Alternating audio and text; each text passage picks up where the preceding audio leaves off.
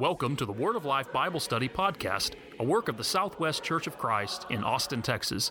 We invite you to open your Bibles and follow along with us as we study God's Word together. Hello and welcome to the Word of Life Bible Study Podcast, a work of the Southwest Church of Christ in Austin, Texas. My name is Cody Westbrook. I'm the preacher for the Southwest congregation, and we're glad for the opportunity to open up God's Word and to study together. There's a song that we sometimes sing called "Make Me a Servant," and indeed how this world is in dire need of more people with a servant's heart. We live in a time where people are so concerned about their rights. People are so concerned about their feelings. People are so concerned about making sure that they get whatever it is they want, when they want, and how they want. But as we look to God's Word, what we find is a picture that is altogether different. We find within the pages of the Word of God a call for the people of God to serve instead of be served. And of course, the reason is because when we look to our Savior, Jesus Christ, He is one who came not to be served, but to serve. The world needs more servants, those who are willing to sacrifice to meet the needs of others. So we want to spend some time today talking a little bit about what it means to be a good servant and about why it is so important for us as God's people to strive to be the best servants that we can be. Service has been defined as selflessly surrendering to faithfully fulfill.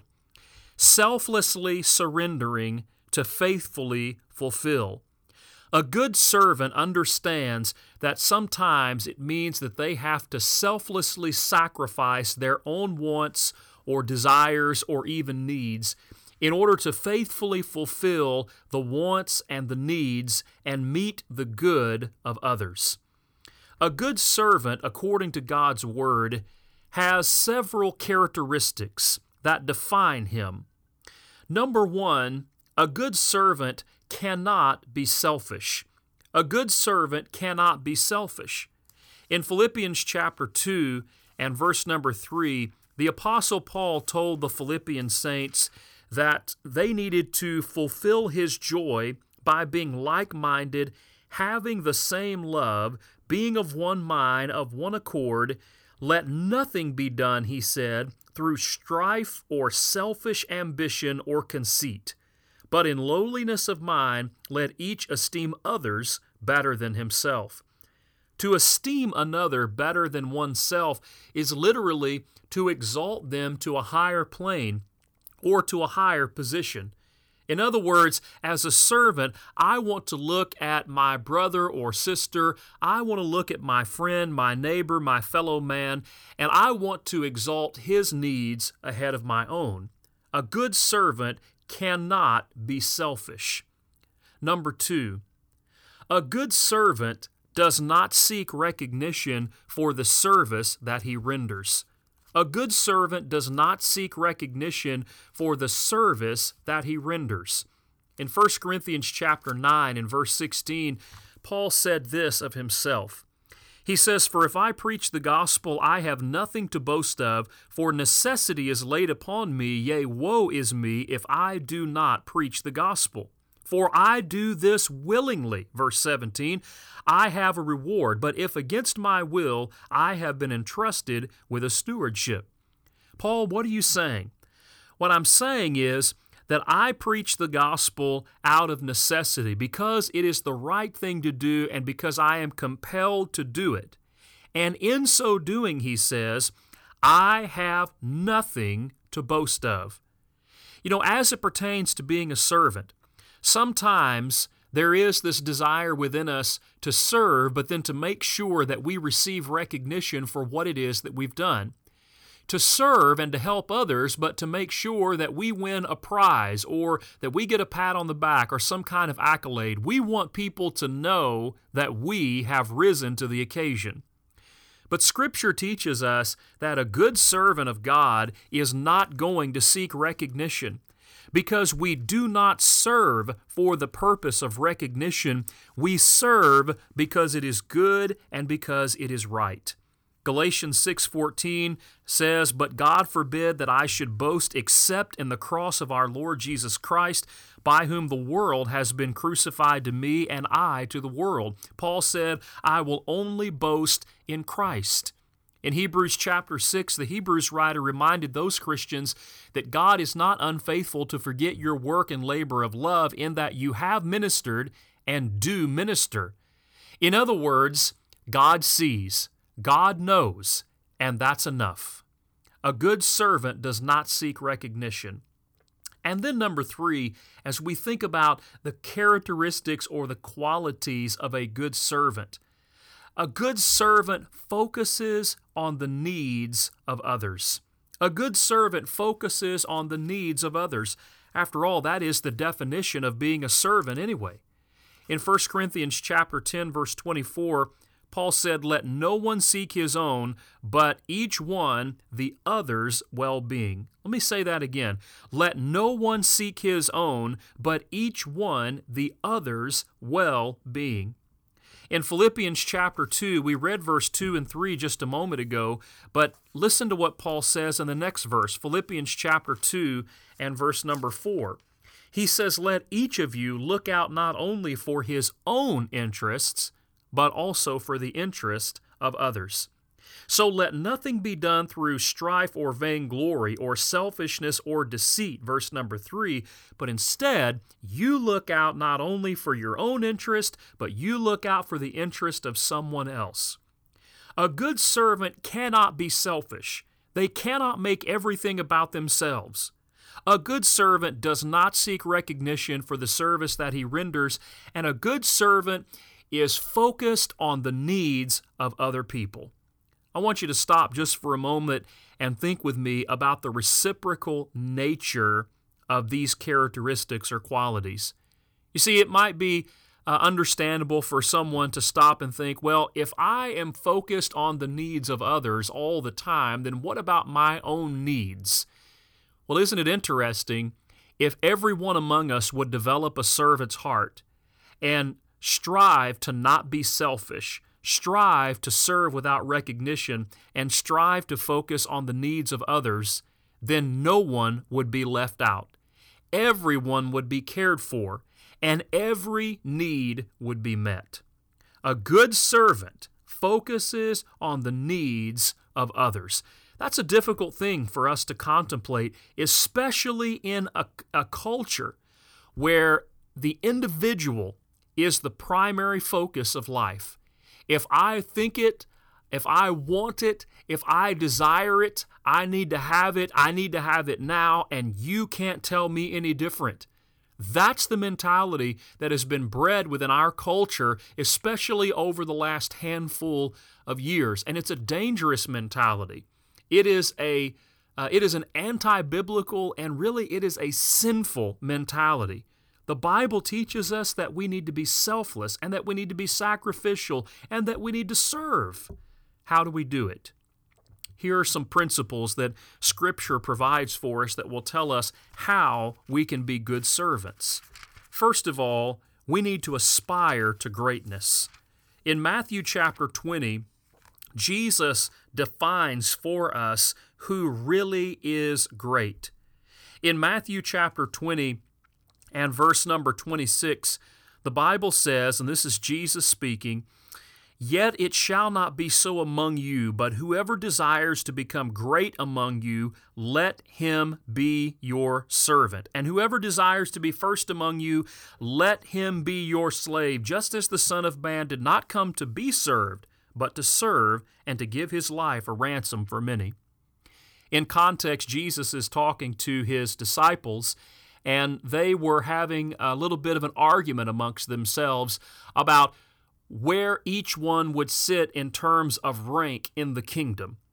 They had a misunderstanding of the nature of the kingdom, and that's part of what Jesus is addressing in these passages. He's trying to get them to understand that true greatness in the kingdom of God is not some sort of status symbol in which you see a person sitting in a certain place or wearing certain clothing or having earned some sort of office or having been rewarded with some sort of recognition. But rather, he says, true greatness in the kingdom is to become like Jesus Christ. And how did Jesus define himself? As one who came not to be served, but to serve. You see, if I want to be a good servant, then I need to adjust my mentality, and I need to have the mentality, the mind, the heart of a servant. And I need to learn to redefine what true honor and greatness really is. In the Roman Empire in which our Lord and our brethren in the first century lived, greatness was defined by wealth and by military exploits and victories. But in the kingdom of God, greatness is far, far different. You see, the things that the world highly values, most often God says those things are of no value at all. Priorities of the world are backwards. The world values wealth and prestige and fame and power of different kinds, but God values a humble, sacrificial servant's heart. So I need to learn to adjust my mindset to fit that description. Here's another thing that we could do, another pointer the Bible gives us that will help us as we strive to be better servants. That is, we need to follow the pattern. We need to follow the example. And as we've already mentioned, that example is Jesus. We have two passages. Actually, there are many, many passages in the New Testament. But there are two contexts that really come to my mind that I think really help to define Jesus as a servant. One of those is in John chapter 13, verses 12 through 17, where the Bible says that Jesus washed his disciples' feet. That was a menial task. That was a dirty task. That was something that would be very, very undesirable, very humiliating. And yet Jesus, who is the Son of God, who is God, the Word become flesh, he gets down on his hands and knees and he grabs a bucket and he washes the filth off of his disciples' feet. And the Bible tells us that the reason that he did this, according to John 13, verse 15, he says, I have given you an example that you should do as I have done to you. Most assuredly, I say to you, a servant is not greater than his master, nor is he who sent greater than he who sent him. If you know these things, blessed are you if you do them. Notice what Jesus says and how countercultural it really is. Jesus says, first of all, the reason that I've washed your feet, the reason that I've served you is so that you could follow my example, so that you could serve one another. And then notice verse 17, if you do these things, if you serve, then you will be blessed. That's really the countercultural part of all of this instruction. That true blessing comes not from being served, not from being exalted, but from serving. The other context, we've already looked at it twice. That's Philippians chapter 2. Now, we've looked at Philippians chapter 2, verses 2 to 4, where Paul gives his instructions to the church at Philippi. But when you pick up in verse number 5, he begins to give the foundation for those instructions. How is it that Paul can say, let nothing be done through selfish ambition or conceit, and look not to your own things, but also to the things of others? How can he say that? Well, listen to Philippians 2, verse 5 and following. Let this mind be in you, which was also in Christ Jesus, who, being in the form of God, did not consider it robbery to be equal with God, but made himself of no reputation, taking the form of a bondservant, and coming in the likeness of men, and being found in the appearance as a man, he humbled himself and became obedient to the point of death, even the death of the cross. Therefore God also has highly exalted him and given him the name which is above every name, that at the name of Jesus every knee should bow, of those in heaven and of those on earth and of those under the earth, and that every tongue should confess that Jesus Christ is Lord, to the glory of God the Father. This is one of the greatest passages on Christ in all of the Bible. This passage is magnificent in its scope as it describes Jesus, as it describes the humility of Jesus, the sacrifice of Jesus, willingly submitting himself in obedience to the Father's will in order to die the most excruciating, agonizing, and shameful death in the history of humanity. And he did all of this as a humble servant to serve you and me. And therefore he is exalted. Verses 10 through 12. Verses 9 through 11, I should say. So if I want to be a good servant, I need to look to my Lord. I need to look to Jesus Christ. He is the ultimate servant. He is the ultimate example of what it means to serve. I need to follow his example. Next, if I want to be a good servant, I need to serve out of love. We talked about this a little bit just a little while ago when we talked about the fact that a good servant does not seek recognition for the service that he renders. But I want to talk a little bit more about that concept and note that love is a motivation. In Galatians 5 verse 13, Paul said, "For you, brethren, have been called to liberty. Only do not use liberty as an opportunity for the flesh, but through love serve one another." One of the reasons why we have such a selfish society is because we have a very loveless society. Now, I don't mean that we never use the word love in our society. We use the word all the time. The problem is we're not using it correctly. Most of the time in our culture, when we use the word love, what we really mean is lust and passion and desire. But love, true love, as God defines it, is selfless and sacrificial, and it always puts the best interest of its object at the forefront. That means that if I really love you, then I want what's best for you. And my desire for what's best for you will motivate me to do whatever is necessary in order to accomplish what is best for you. So by love, serve one another.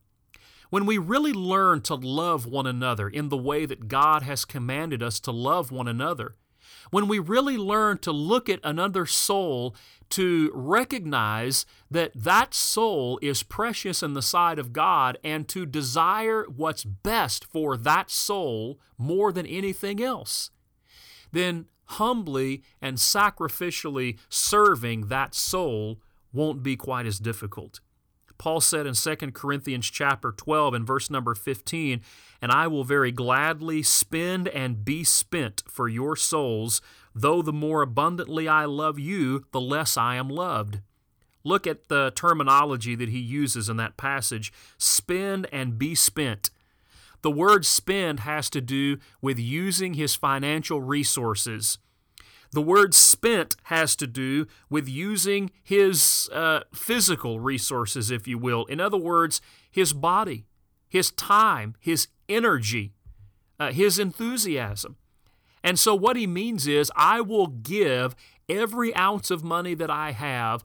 I will squeeze out every ounce of energy and effort that I have until I am dried out like a sponge. I will gladly give it all for you, even though, he says, the more I love you, the less I am loved. In other words, they were not reciprocating that same level of love and service back to him. But Paul said, no matter.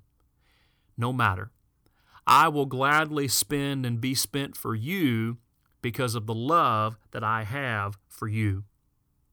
Finally, when we think about being a good servant, we need to recognize that being a good servant is possible when we remember that ultimately we're serving the Lord.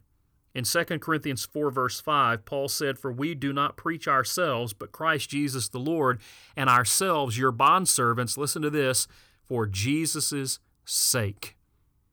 The service that we render ultimately is service to God.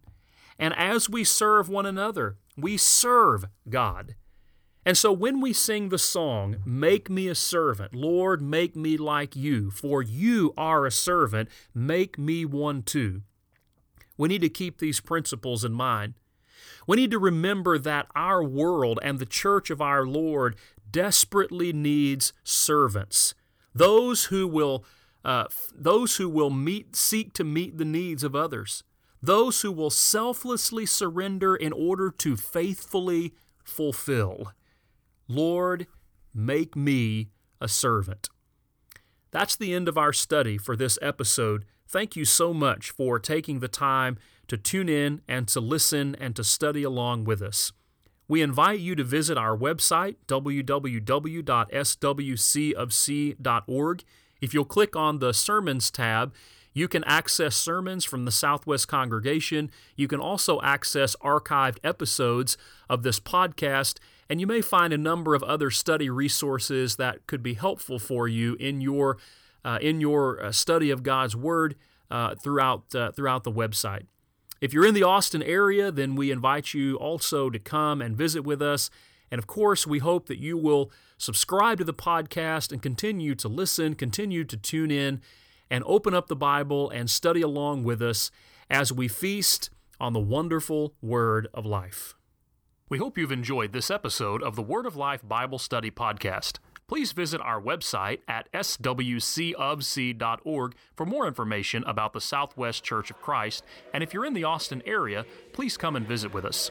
Thank you for listening, and please join us again as we open up our Bibles and study more of the wonderful Word of Life.